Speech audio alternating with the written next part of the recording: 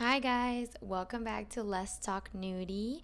This week I had a very special guest, my boyfriend, Scott Dagnanleach, and he talks about his story coming from England to the United States and the journey he took in order to get here. He left everything he knew and came to a country where he barely knew anyone, probably just his roommate, his host family. So he talks about a little bit of his story and his reaction to it and how he was able to evolve from it. I hope you guys enjoy. Cheers. So Salute. Chick started a tradition where she started a little melody for nudie. Do you want to try one? Nudie, nudie, nudie. I'm not sure I'd go from here. I'd have to think of like a few rhymes. Nudie, nudie, nudie. We'll circle back. You're so prudy. I forgot what that word means, to be honest. Could be.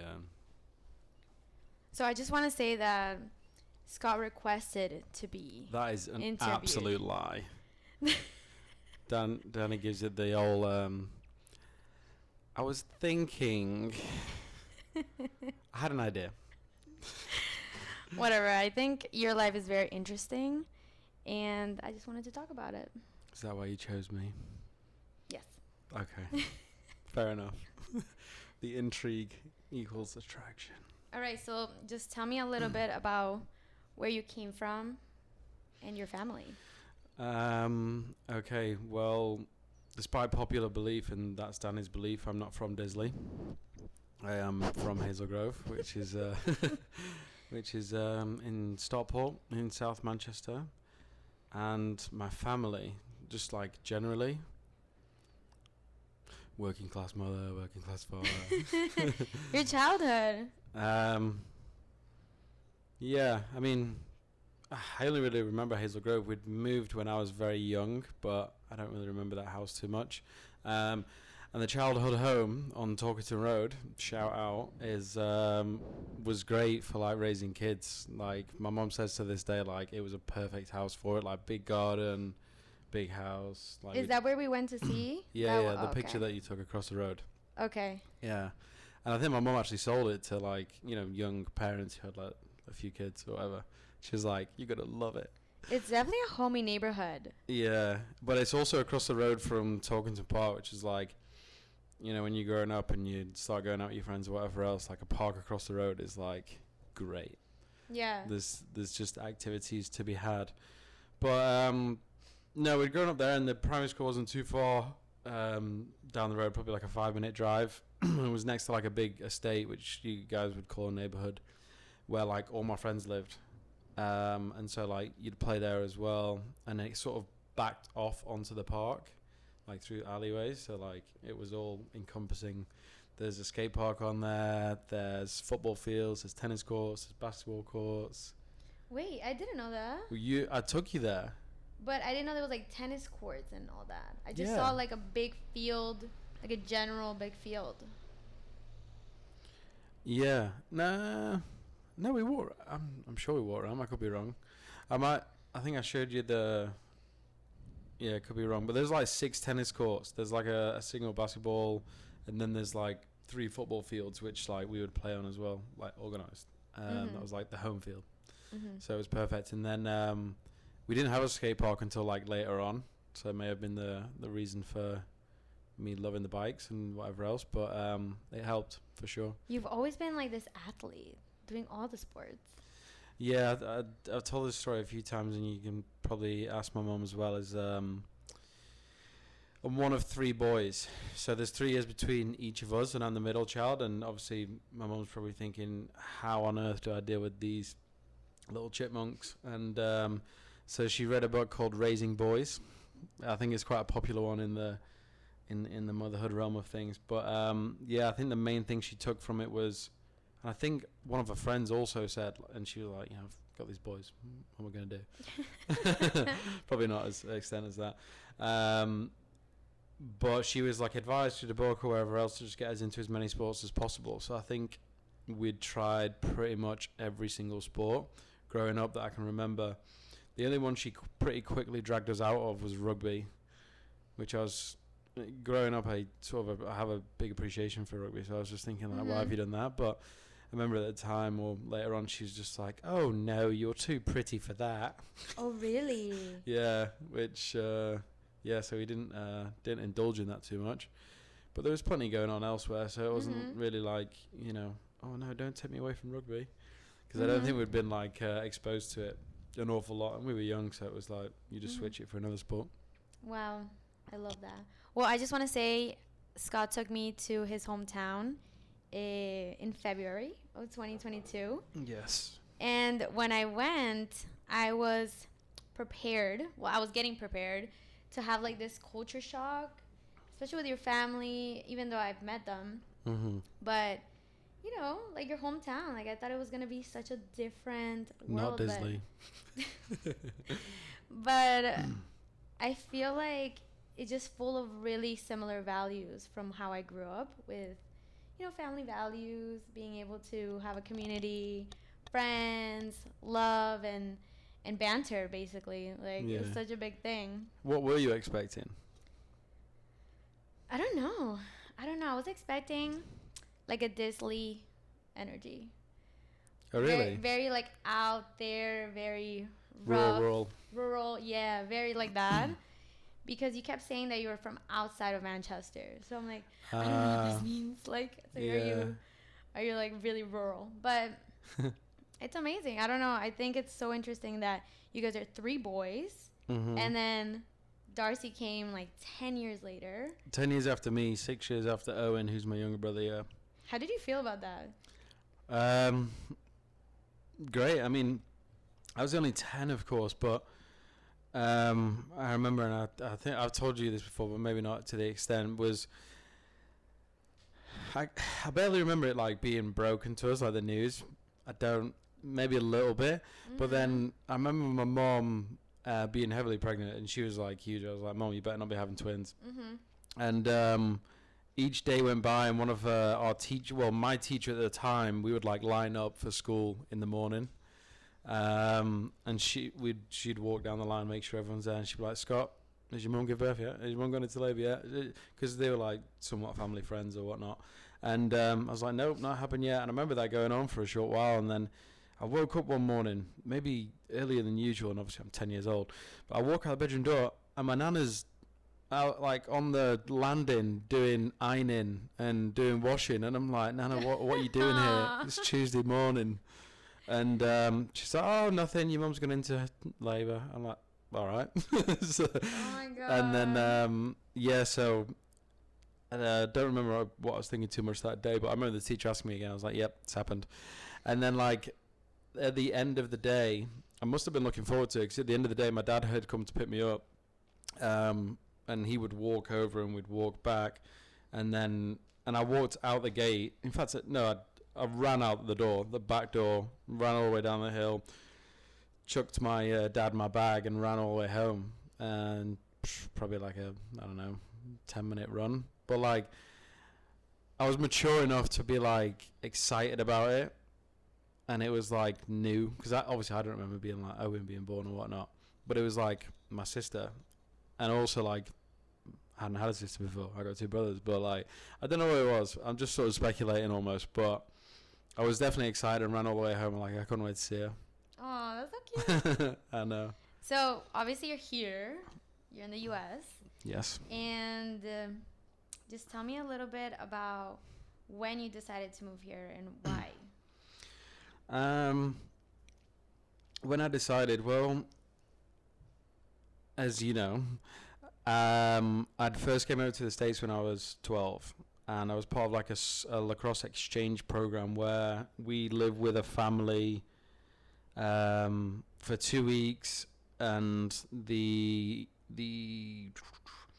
other boy that we're staying with is on like the American side of the team, and we're on the English side of the team. So they would come and stay with us the next year, and it would alternate for 4 years. So we'd do 2 trips there, and they would do 2 trips to us. And so when I got there, it was Annapolis, Maryland, and I just loved the energy. And I think it was largely evolving around sports, largely evolving around weather. And it was just amazing. Like, everyone was just out and about doing stuff. And, like, I remember just being like, this is incredible. I didn't really think probably too much deep into it, but, went back. The guy that I stayed with dropped out of the program, so I had a bit of a slightly different experience for the rest of the 3 years. But still loved America, loved everything about it. And then didn't play lacrosse sort of too heavily in my like early teenage years, but like I was good enough to be on that team type thing. And and then like BMXing took over, but when that sort of ended around like 14 or 15, I was sort of like, what do I do now? Because I need a sport. And so I sort of doubled down on lacrosse. And then when the end of high school came around at 16, I remember my mom took me to like one of the nearby colleges because I was like, I don't know what to do like education wise. So it was a normal college, but they had like a trade school attached to it, and they were doing like joinery or carpentry work, and I was like, I'm not doing books anymore, like I want to do something physical.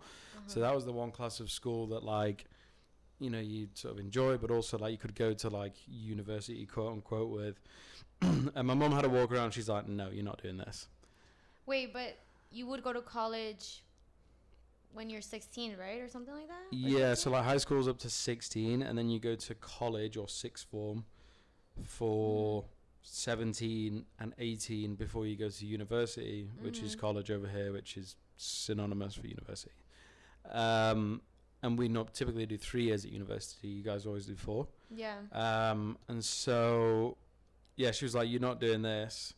And so I looked at some other colleges, and around the same time I was sort of doubling down on lacrosse and met a travel team, the only English travel team that like would go to the States, play tournaments, try and get scouted. And so I joined a college, at Marple College, started studying like sports, what did I do? Sports, IT, PE or something like that. And one of my tutors there, who's the guy who's related to Ross, if you remember that whole story, it's a small world moment, he coached the England team. And a few guys who had played in the England team, like they were older than me, had worked through him in college and in the England team to get to the States. They both did like postgraduate years, from like an American high school to a postgraduate year, and then going to university. And they were like good schools. They were like academy type schools or like affluent type areas where like lacrosse was big. So they ended up like being able to transfer or like network enough to go to a school. So I worked a lot with him, and he helped me out a bunch. But wait, did you have intentions of coming here already? Yeah. Since when? Like, when did you decide that? I mean, around probably that 16 mark of after school being like, what do I want to do? I was like, okay, lacrosse. And then I was like, I can go to America. I can definitely figure that out. Oh, wow. Yeah. And that, I guess that was a huge turning point, because it just kind of like, put me in this tunnel vision of like, that's what I'm doing. And I never like put an end vision on it or an end goal or an end date. It was just like, I'm going to live there. And like, I knew like lacrosse was like the vehicle for it. Okay. And I didn't know how I was sort of going to figure it out, but I knew I was, and I didn't even doubt it for a second. I didn't even think, can I figure this out? I was just like, how do you do it? Okay, cool, I'll do that. That mentality right there is like so cool, because so many people, especially because you came here when, you came alone. Like, you didn't come with your family. When I moved to the U.S., I was 8, but my whole family moved me. Yeah. And they plotted everything. Well, that's the thing, and I probably diverted on way too far of a tangent before, but that family I stayed with when I was 12, my mom kept in touch with their mum, and they were friends on Facebook or whatever else. And so when I moved over at 18, I'd got a job at the Naval Academy in Annapolis through that same program. But because of that program, I knew people in Annapolis. And I was going to Howard, which was only 40 minutes down the road from Annapolis. Okay. So when I was working at the Naval Academy, I stayed in Annapolis with that same family. And I hadn't seen them since I was 12. Wow. Okay, so you went back to stay with them when you went to college, like your first years being there. Okay. Well, because I arrived in America in the July, I wasn't moving into college till August, like the month later, or maybe September or what have you. But so they like picked me up from the airport. I don't actually remember that bit. I'm sure they did. Picked me up from the airport. I stayed with them for that one night and just like, what the hell? Like, we're all now older or whatever else, and here I am again. That's so crazy. And then they dropped me off at the Naval Academy the next morning, and I stayed there for 2 weeks. And and then after that 2 weeks, obviously I had another 2 weeks or whatnot before college started, and I would have to go down to Howard, and I stayed with them. And I stayed with Pete, who hosted me my first year, who was like the other boy. So you had homie energy. You had a homie energy for a long time. It didn't feel like foreign. It wasn't like I was diving into like something completely new, but only because of that. Yeah, okay. And also the coach was referred to me by someone I knew, so it was like, and he was like very personable, very like, made you feel at home. He'd make sure you're looked after, especially me, because he had like, a sort of connection with England from his time there. So yeah, I felt well looked after, and it didn't feel too foreign at all. I mean, the most of it, you're just jumping into a team full of new people, which other freshmen are as well. So yeah, but then you're that kid from England. No, but that's true though, because when you're a freshman, even if you live 2 hours away, you live 2 hours away. Like, you are detaching, from your family some way. Yeah. But you went like what, 8-hour flight difference? Yeah, it was like a 8-hour flight to Philadelphia. Then I used to get the train from Philadelphia to BWI, the train station in Baltimore, and then it was like 30 minutes to wherever I was going. Did you ever think you would go back and live in England? No, sorry, Mum. The only time I've considered it or thought it could be like an option, not that I was ever, but like, was 2018 when I did my internship with Vivid. But it's only because the weather was nice all summer, the company and the internship was great, and the World Cup was on, the football was playing, so that's true. It was just good vibes all summer long. That's interesting. Yeah, but no, not really. Wow. But okay, so what about your family? Like, what did they think about you coming here? Because I know you guys are really close. I just want to say that when I first met you, and you were like, I moved here when I was 16, blah, blah, blah. Like, you told me that you kind of like an overview of your story. Right. I was like, okay, I guess, like, maybe his family's here. If not, like, maybe they're not close or something. And you're so tight with your family. Like, you guys talk every single day. And it's so beautiful. But, yeah, like, how did they react to you wanting to come here? They were all for it. I feel like they just sort of, like, knew it was best. Because I've always... don't know. I've always sort of wanted to get out there and just do things all the time. So I guess they didn't question it because it wouldn't have like stopped me per se. But like even the closest people were like, I hate to see you go, but like you need to do this. Do you know what I mean? Like, like they wanted best for me. It's an interesting one really because like my dad worked away growing up. So like I'm sort of used to like being a bit of like a nomad. Maybe I was like, maybe it runs in our blood or whatever else, because like Lewis is in Qatar, Owen's in Canada, like who's next? That's so true. Exactly. Do you know what I mean? Your family's like all, but it just happened now. I mean, like they Lewis lives in London, and then Owen obviously lives with like in Manchester with your mom. But right now, but they've got the itch. Sorry, that's Mom. True. That's true. Yeah. Oh so my like, God, poor Jane. Yeah, maybe it is that because I don't know. I mean, obviously, like a large part of the whole thing was like the financial side of it. Like we can't get loans over here, whatever else, and like my dad was fully behind it, but I probably wasn't like, at least at the time I was like 16, 17. I probably wasn't on the best path back home anyway. So my dad was like, yeah, get out of trouble. This is what's best for you. This is what you need, and like supported Yeah. that. You know what I mean? But yeah, the people closest to me were like, hate to see you go, but like, this is what's best. Like, some people are like, there's nothing back here for you. But honestly, I'm sure there is, but you know. Honestly, it's just so crazy how you just made a decision, and it was like a very out there decision. Like going back to your home, all your friends are there, all your family's there, and I'm like, wow, like he just like one day, I'm leaving, bye, you know, and you decided like this, and you knew you could do it, you knew you were gonna do it, you didn't know how, you had no like step by step yet, but you were like, this is what I want to do. And I feel like with your family, it's very like that. Like Lewis is like out there, you know, like I'm doing this, I'm doing that. He just like believes he can do it, and he's gonna do it. Same thing with Owen. Like, look, he's in Canada, you know, and skiing and just like living his life. What do you think gave you guys this mentality?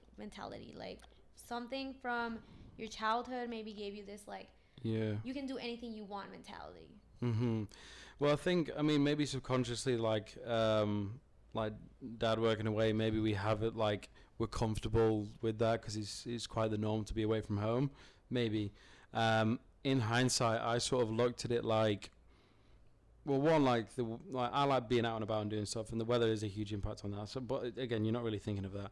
But in hindsight, if you really look at it, you know, you want to be out of your comfort zone, but being where you're like born, raised, where you're comfortable, it's so hard to get out of your comfort zone. And obviously you'll move out in some sense. Like I could have moved to like Manchester in the city, got a job, whatever else. But then again, like I'm sure I would have been home all the time. Even for Lewis, like he'll go home like, you know, somewhat often, but like at least it's like a 2-hour training. You're still out of your comfort zone. For me, so much easier if you're physically out of your comfort zone. I was like 18 traveling with like 2 big lacrosse bags on a plane, then a train, then jumping in a random car or whatever else. I remember landing and I was in Philly 30th Street Station thinking like, where am I? What am I doing? Can't figure it out. Well, tough shit, Scott. You're going to have to. Oh my God. You don't have any other options. You're like in the middle of nowhere by yourself. Nobody's there to help you. I can't call my mum and be like, Mum, I'm at 30th Street Station. Where do I go from here? She's not going to know. Yeah. So like, that's when you have to start figuring it out. And in hindsight, that's been the best thing. And it's probably like what I knew deep down that like I needed. But yeah, and now obviously like look at like Owen, for example. I always tell him like, get away. Do you know what I mean? Just because of that aspect, and now I've looked at it in retrospect, it's like, yeah, go for it. But also like, I don't know, I think about that. You remember that Adele carpool karaoke? Yeah. And she's like, oh, growing up, this and that. She's like, I wanted to get out. I don't know what I wanted to get out of, but I knew I wanted to get out. And I don't know why, like, whatever context she meant that in, it sounded somewhat similar, but like, I understand, you know what I mean?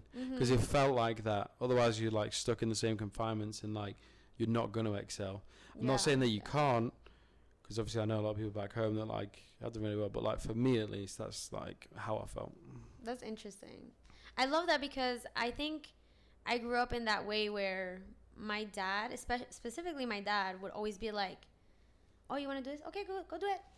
Like there was never like a doubt. It was never, it just with himself too. Like he set an example of like, I'm going to do this. It's like, Dad, how are you going to do all that? Like, I'm just going to do it. Like, and he goes and does it. And the example is like amazing because then you show your children, oh my God, like you can do whatever you want. And I think my whole, my dad's story is really crazy where he moved to the U.S. not knowing any English and then, built a life. Like him and my mom, like built a complete different life. In their profession, in their passion, and became very successful within their fields. And they were able to raise us three, and us three were just like, yeah, like, you want to go do it? Okay. Like, go do whatever you want. Yeah. And we're also with this attitude of like, the hardest part is figuring out what you want to do. Because once you decide, all you have to do is just like kill those obstacles, like, you know, overcome these obstacles little by little, step by step, and you just get to where it is, you know? Yeah. It's such a crazy story as well about your parents and your dad and all that stuff. But yeah, like you said, I mean, you would have subconsciously seen that or like felt it, and so like you carry it today. Because I remember like I was probably must have been 16 or 17, and I'm sat there on this family computer in the hallway, like figuring out visa documents and booking myself like an embassy. Wait, how old are you? I must have been 16 or 17 because I left at 18. That's insane. You had to deal with like such serious stuff like that. Yeah, my parents had never done anything like that, so I'm sure they might have been looking over my shoulder or like whatever else. But like, I'm like booking embassy appointments. Mum's like, "What are you doing?" I'm like, "Doing it." That's so funny because we went to England obviously to visit your family, but also to get your visa. You've been doing this for so many years, like figuring this out, like getting all this paperwork and whatever. Yeah. Like I say, it was all part of the process, and you're not about to argue with a visa process or whatever else. So it's just like, okay, what do I need to do? How do I get it done? Find a way. That's so wild. Yeah. Wow. I remember when I was in high school, I had the same mentality of like, I wanna leave. Like, I don't know where, I don't know why. Like, I just had this feeling of like, I wanna figure something out differently. Like, I feel like this is not the way I want to figure things out. And I did not have the grades. I did not have the money, like, at all. I didn't pay attention to school in high school. Like, I didn't. Like, I didn't really care that much. I was lucky enough to have gotten a good GPA. I don't know how, but then I ended up going to FSU, and I did study abroad. Like, I did a lot of things with FSU, and it's like 8 hours away from my house. Like, I lived in a dorm. I did all that, and like with absolutely no means. Like, my parents had no means to support me through college, like, at all. And I'm like, yeah, I'm gonna go. Like, and, you know, my parents were just like, yeah, go, like, you know, do your thing. And there was just never a question that was like, how am I gonna pick this semester? Like, it was never a thing for me. And it really did work out. It worked out. Like, last minute scholarships, I was able to get into these programs where they, you know, it's like you work certain hours a week at the library, and then they like fund you to like maybe 2 classes or something like that.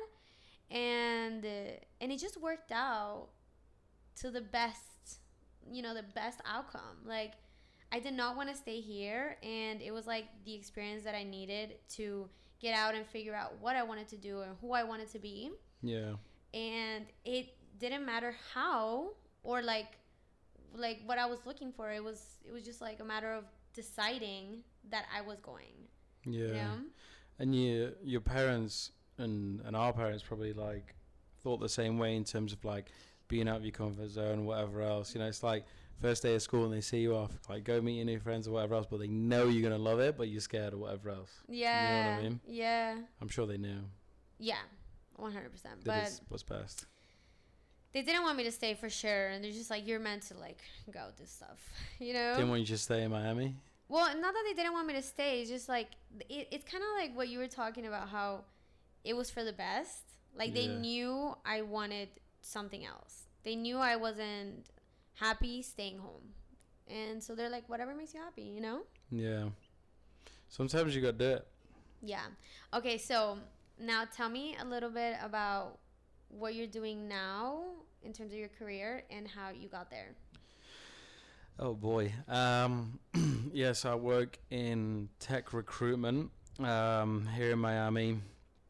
And Miami, yeah. And it's like phone-based sales and consulting. And how I got there. Wait, do you like Miami?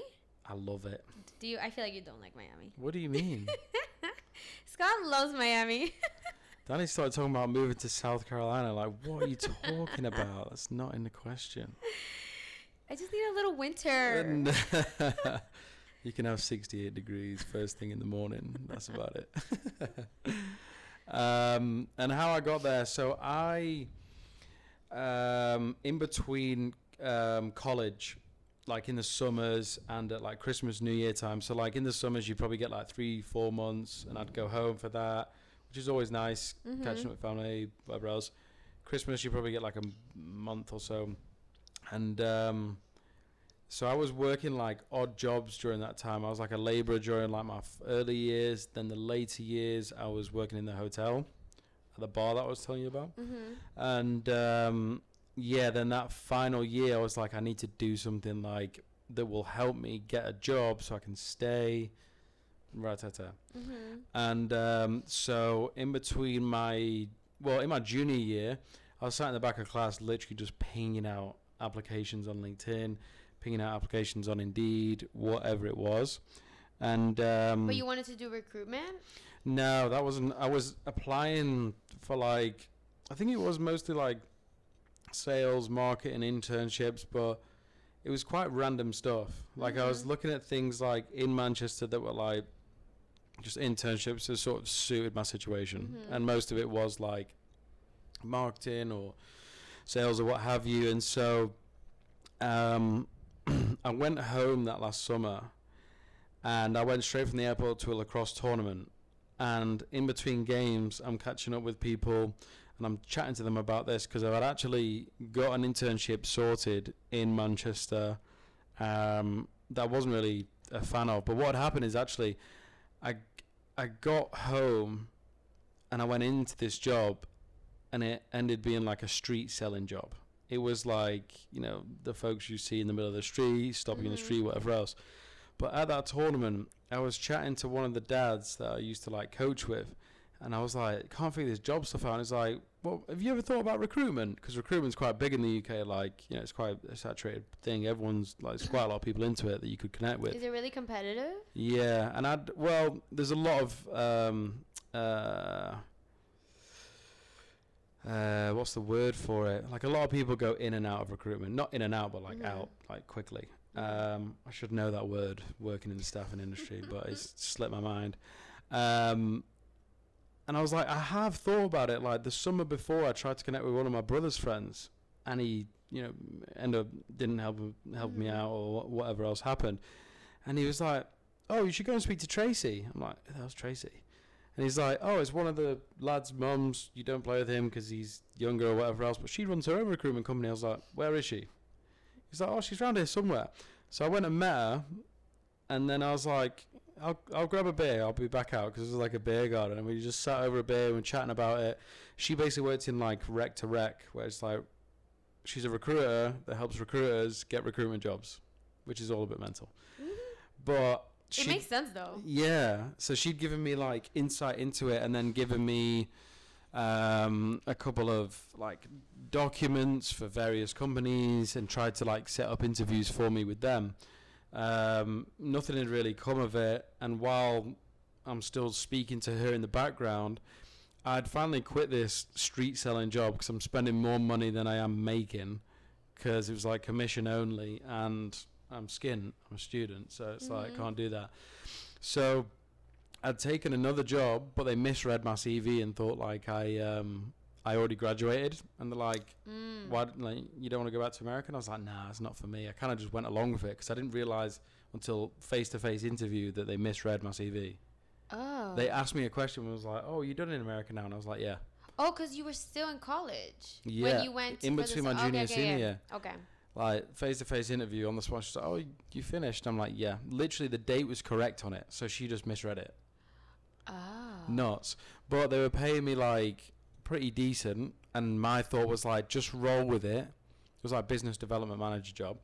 Roll with it, and then just quit at the end of the summer and go back to college.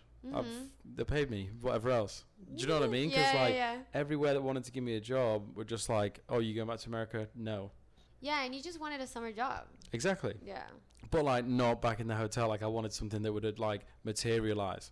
Yeah. So, weirdly, after that first day, I went back home and I got a call from a random number. And I'm thinking, God's sake, who's this? Like, sick of taking these calls now, interviewing, whatever else. And I'm in Disley, so I've got barely any signal. Why were you in Disley? Were you living there? Yeah. No, my parents had moved up there at the time, so we'd move I was living I with just them. want to say that Disley, for all Americans that don't know where Disley is, it's like a really nice cottage living area outside of Hazel Grove. And is it north? North or No, right, north? it's more south. More south? Okay. Yeah. More south. It's two villages more south. Well, very different. And it's beautiful, but Scott really doesn't, I guess, like it. No, it's just that like it's very rural, and Hazel Grove's, I guess, more of like a little metropolitan hub where things happen. Whereas and you're more like a city person. Up in the hills, it's like, We rented a cottage for, I believe it was like 5 days. By the 4th day, Scott was just literally like ready to go back to America. He's like, please, let's go home early. Pacing back and forth. He was so over the cottage life. But just the rain, just like grey and rain all the time. You can't go out. And, so if it wasn't raining, you wouldn't care? Potentially, yeah, because we would have got out and about and started hiking, doing stuff, and that would have kind of surpassed the time. And obviously, it was a bit complicated with work and whatever else. But like, yeah. For me, it wasn't the rain; it was the cold. Like it was like really. Oh really? It was really abnormally cold. But other than that, it was fine. I liked it. Abnormally cold. I could have stayed there for 2 weeks. She's lying. No way. I'd said to Diana, I said, I had my visa, and it's like, let's go home early. And she's like, no, we never get this opportunity to travel and this, that, and the other. And I was like, fine. Actually, just let her mull it over for a second and let's see what she thinks. Give it 20 minutes. She's like, okay, let's go back home. Oh my God. I knew you wanted to go home. Like, we love to work. And now you call it home. We're very like workaholic. Not workaholics, but like we like to work. So being on a vacation for 10 days was like... Yeah, but also the whole vibe of it here, like you could be working really hard and it still feels like, you still go to the beach. Like you're on vacay, yeah. Yeah, exactly. So you're on holiday. Holiday, yeah. That was good. But no, so, yeah, I got that random call and I honestly kind of answered it with a bit of attitude. It was just like, what now? So then that call, as opposed to like dodging or hiding the truth or whatever else, I was just like, look, I'm sorry to interrupt, but like I want to go to America, and so like if that closes the door on this opportunity, so be it. And she's like, no, I've seen you being in America and we want you to go. I'm like, wait, was that Vivid? Yeah. Oh. And I was like, bullshit. So like I kind of gave her my spiel. She asked for like my story or whatever else, and she goes, hang on a minute, let me just put you on with the sales manager. Like you told her that everything. You were okay. Everything, because I was like, I'm not gonna waste my time anymore. I have this job. I could just get money from now and then go back. Right. Less headaches. But obviously, I couldn't really like tell much truth before because I needed some money. Right. Do you know what I mean? And so, and like the business development manager job, I could use that on my resume. Mm-hmm. Do you know what I mean? And so, yeah, she's like, hang on a minute, let me put you on to this sales manager who like ran the office. So I give him my spiel. I mustn't have shut up for about 20 minutes. And he didn't say anything, pretty much dead silent. And bearing in mind, I don't know many people that have like gone, at that time at least, hadn't known many people other than the like 3 or 4 lacrosse people that had gone over and done the same thing. Didn't really know any people. So like I'd given him the spiel and he just like goes, yeah, I did pretty much exactly the same thing. And I was like, what? He was like, yeah, I played football in Florida and then came back home, worked in the London office, did well, then I opened up the Manchester office. I'm like, what? And then he's like, so what's your situation at the minute? And I'm explaining to him this business development manager job. It's in like Hazel Grove's business district. It's a new district, so it's just like an industrial park of like random office buildings. And he's like, I know what you mean. Just come into the office. You'll know what I'm talking about. And it was like bang in the middle of Manchester, St. Peter's Square, beautiful brand new building, brand new offices. And this WeWork were like double biscuit barrels, coffee on tap. Wait, you guys are in WeWork? Beers on tap. At that time, they were in WeWork, yeah. And it was a hoot because we had like ping pong table and it was an office of like 12 boys. And it was just all sports people. Like you had like boxers, rugby players. That is so you. Else. It's crazy. Exactly. So I obviously fell in love with that pretty quickly in the internship. exposed me to it. And at the time, I think it sort of wait. So you did the internship there. You're like, okay, I'm going to quit the other one. And then you did that? Oh, yeah. Yeah, I called. I'd called them and quit. Like, told them I was quitting. Okay. Or like I'd quit or got another After opportunity. you saw the ping pong table at WeWork. No, I hadn't seen it yet. I hadn't really fallen in love with it as I have now. But yeah, I loved it. I mean, I went in and met the guys, and they were clearly like busy. They were clearly into what they were doing. And honestly, like a phone call with the sales manager, like he was slick on the phone. He was good at what he does. Like you could tell. And I was like, I want to be like that. Do you know what I mean? Yeah. And so, yeah, I did the internship, and I got really lucky because like that manager that I worked for, like I did, help with a couple of placements in my internship because I was just a resourcer, just speaking with candidates, and so Okay.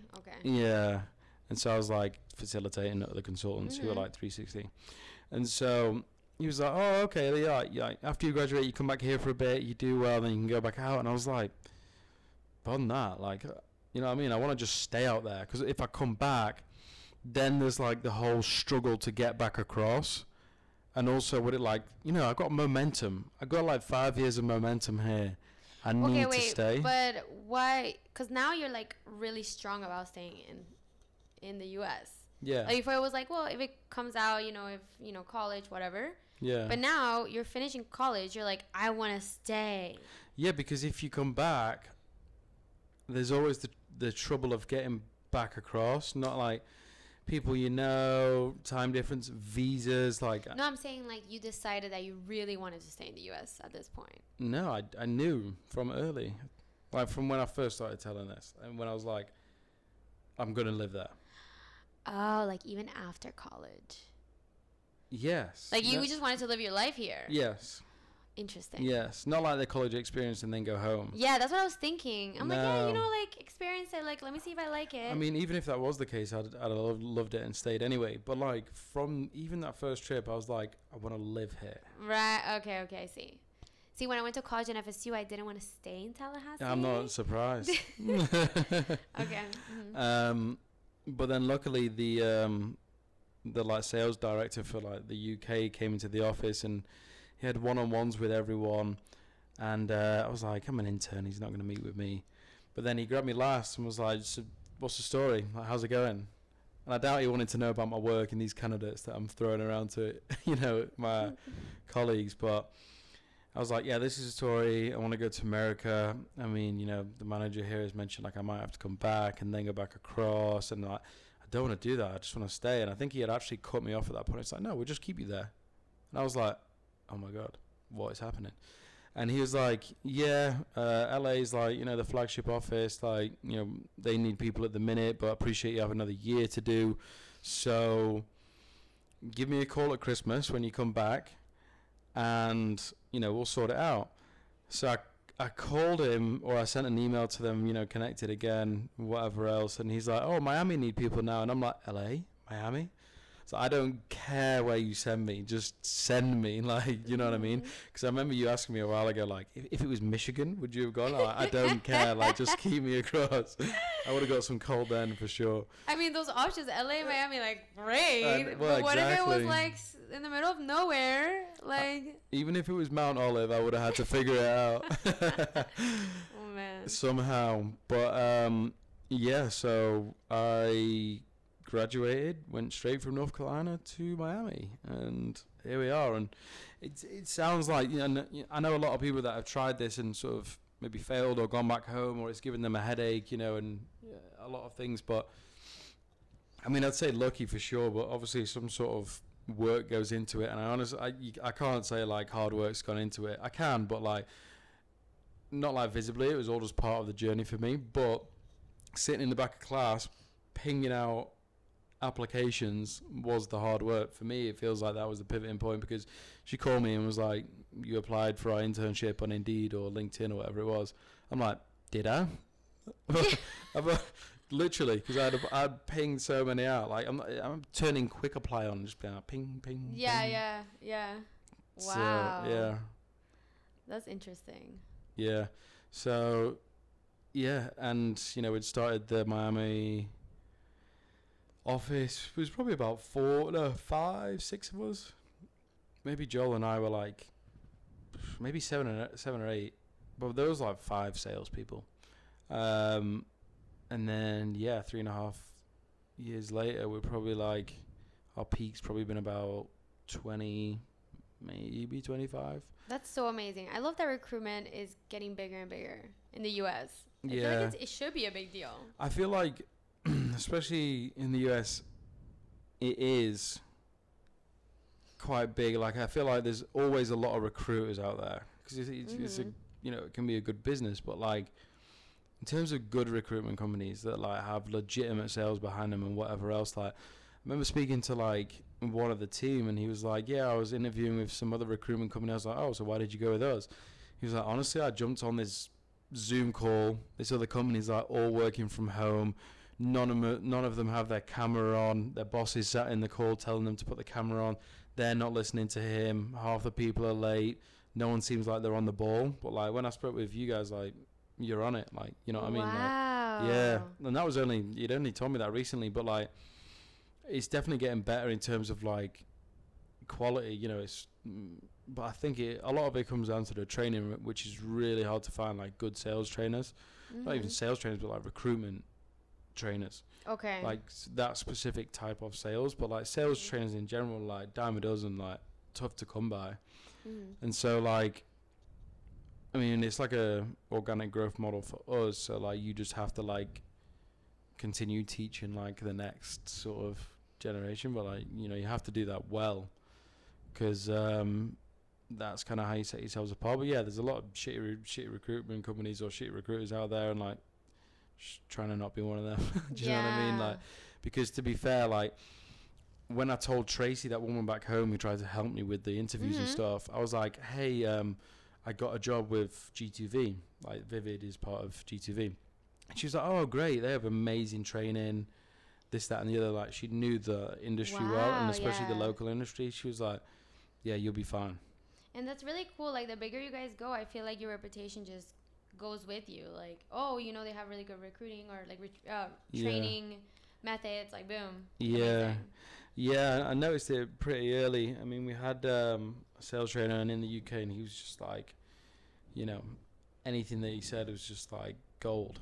And it's just like, hang on a minute, let me note that down and whatever else. But, like, they're very, I mean, even when I started my internship, the manager had each of the 11 or 12 consultants do an individual session with me each on different parts of recruitment. Oh. Yeah. So, is like, that, like, not normal. No, he was just kind of like delegating it, giving them responsibility. And you don't recommend that? No, I do, 100%. Oh, okay. Yeah. But it just goes to show, like, how important, like, the training is to it. So. Oh, I see what you mean. Like, because they were trained well, like, they could train more. And they say you don't know something until you can teach it. Yeah. Do you know what I mean? So it helps to, like, sort of instill that. And yeah, it's been great. What's your favorite thing about recruiting? Probably just, like, the chase sort of thing. Like, obviously there's just so much going on that it's like you're always out your comfort zone, and you got to find a way to make sense of it all. Like, organized chaos would be optimal, but most of the time it's probably going to be chaos. Yeah, like, you're really out of your comfort zone every day. Yeah, there's a lot of stuff always happening, and you got to make sure you're on top of it. Because even when I was doing the internship and I was only doing one side of the business, I was thinking, like, holy shit, this is a lot of information. Do you know what I mean? I was like, I can't imagine, like, having, like, the whole client side of things as well.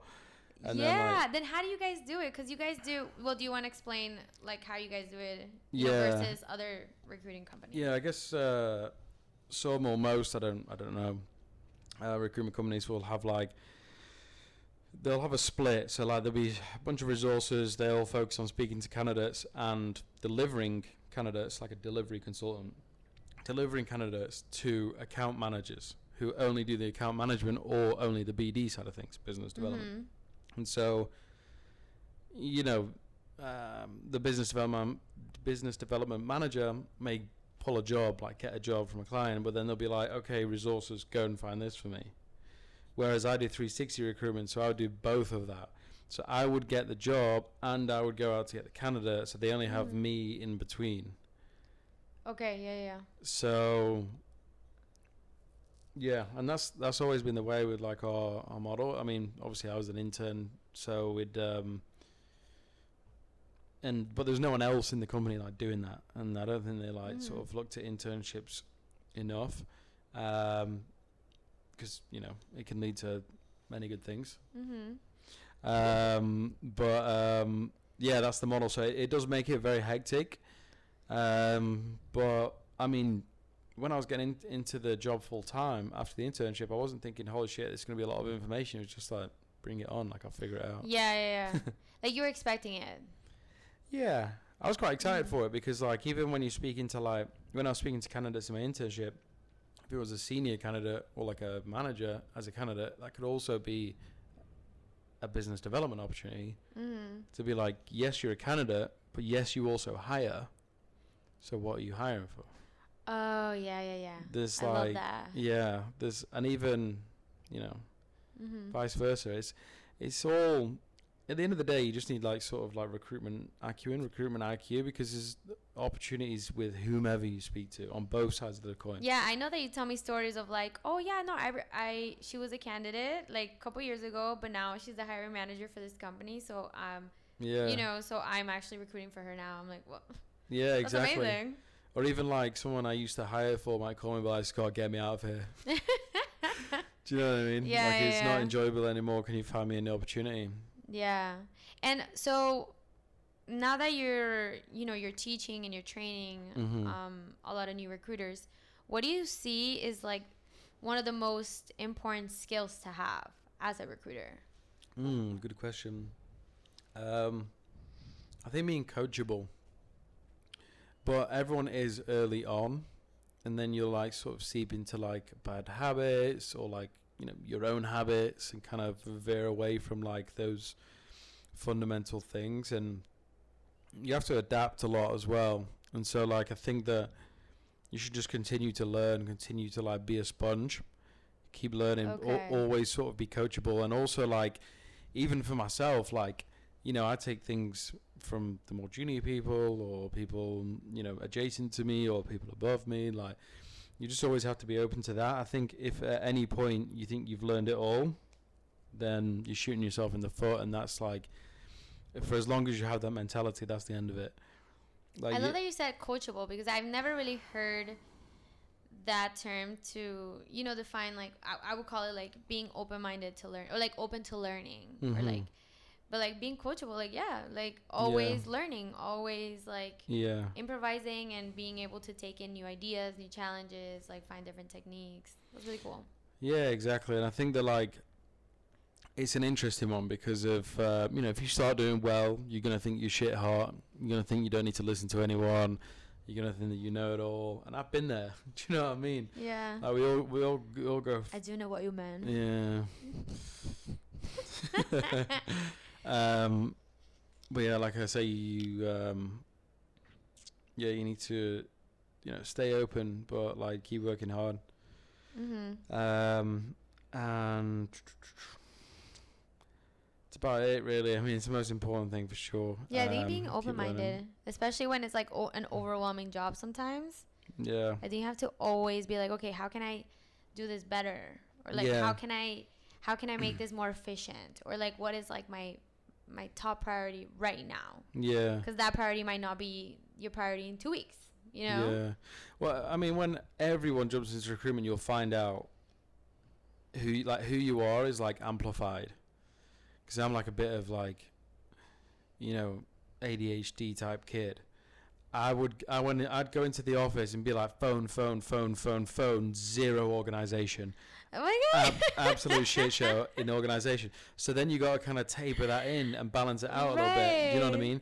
Whereas like Joel, and I started with Joel, he was way more like organization. He had like these Excels, these follow-up processes, so important for the job. And then obviously like he like picked up the phone part, which he did very well anyway because he just had confidence. But like, you still knew.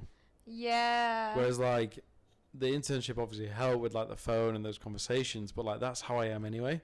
I have the most fun when I'm just on the phone and like you're in the mixer type thing, and when we were doing like our management training, like that was it. You're like two types. You're either far on this side or you're far on that side, and you got to balance that out. Wow, that's interesting. Yeah, exactly. So it's finding that too. It's so funny because now that you say that, I realize you're always like, I need to get organized. Yeah, no, I'm doing great, but I just need to get organized. I need to get, like, it's always on your mind because you always put it on the side. Yeah. So, like, no, always. And then I'll sit down like, I'm going to do it.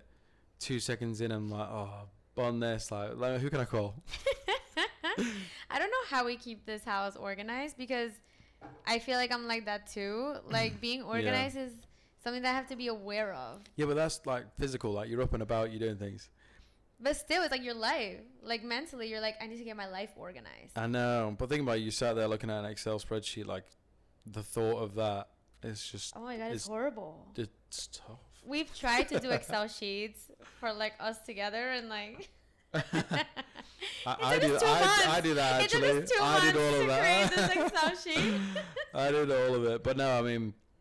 I don't know. I wish I was a bit more open to that. Although, I mean, it's a continuous. Or do you wish? It's a or do you not? Yeah, true. I wish that I liked it. Like I do it now, and I don't wish to like it. I'm better at it. Yeah. I don't wish to like it. No. No. No. Which sucks, but like you have to do it. I feel like you're a bit more nerdy anyway, and like you studious was the word I was looking for. You would think that me being an attorney that I'll be organized. I was not. Really? And like now it's still like a thing for me where actually today I spent 30 minutes organizing a virtual agenda because like I couldn't do physical agenda like a planner. Oh yeah, no. It's too much for me, so now I'm doing it with my iPad and I struggled. I'm like, how do I want to get organized? Nothing amuses me. Like nothing. Oh wait, do you mean like as opposed to like a written diary? You could use like Windows To Do or like your calendar. Where am I gonna save it? Like I don't know where I'm gonna save it. Save it? You're silly. I honestly just ram it all in my calendar, and I have like 70 reminders on average. I want to see your calendar. All the time. I would love to see that. Yeah, and I'll probably take the yearly like clear out. Like, oh, maybe I should go. No, I'm joking. You have like 10,000 emails it's unopened. More, literally. Well, no, I actually do. I got over the 10,000 mark this week, but I tell you, that's not my fault though. That is like from the internship they kept my email active. So then a year goes by and I have all this backlog of emails. So it's a shit show, but it's not me. I promise. I'm really organized. Okay. All right. Well, thank you so much for doing this podcast and me interviewing you.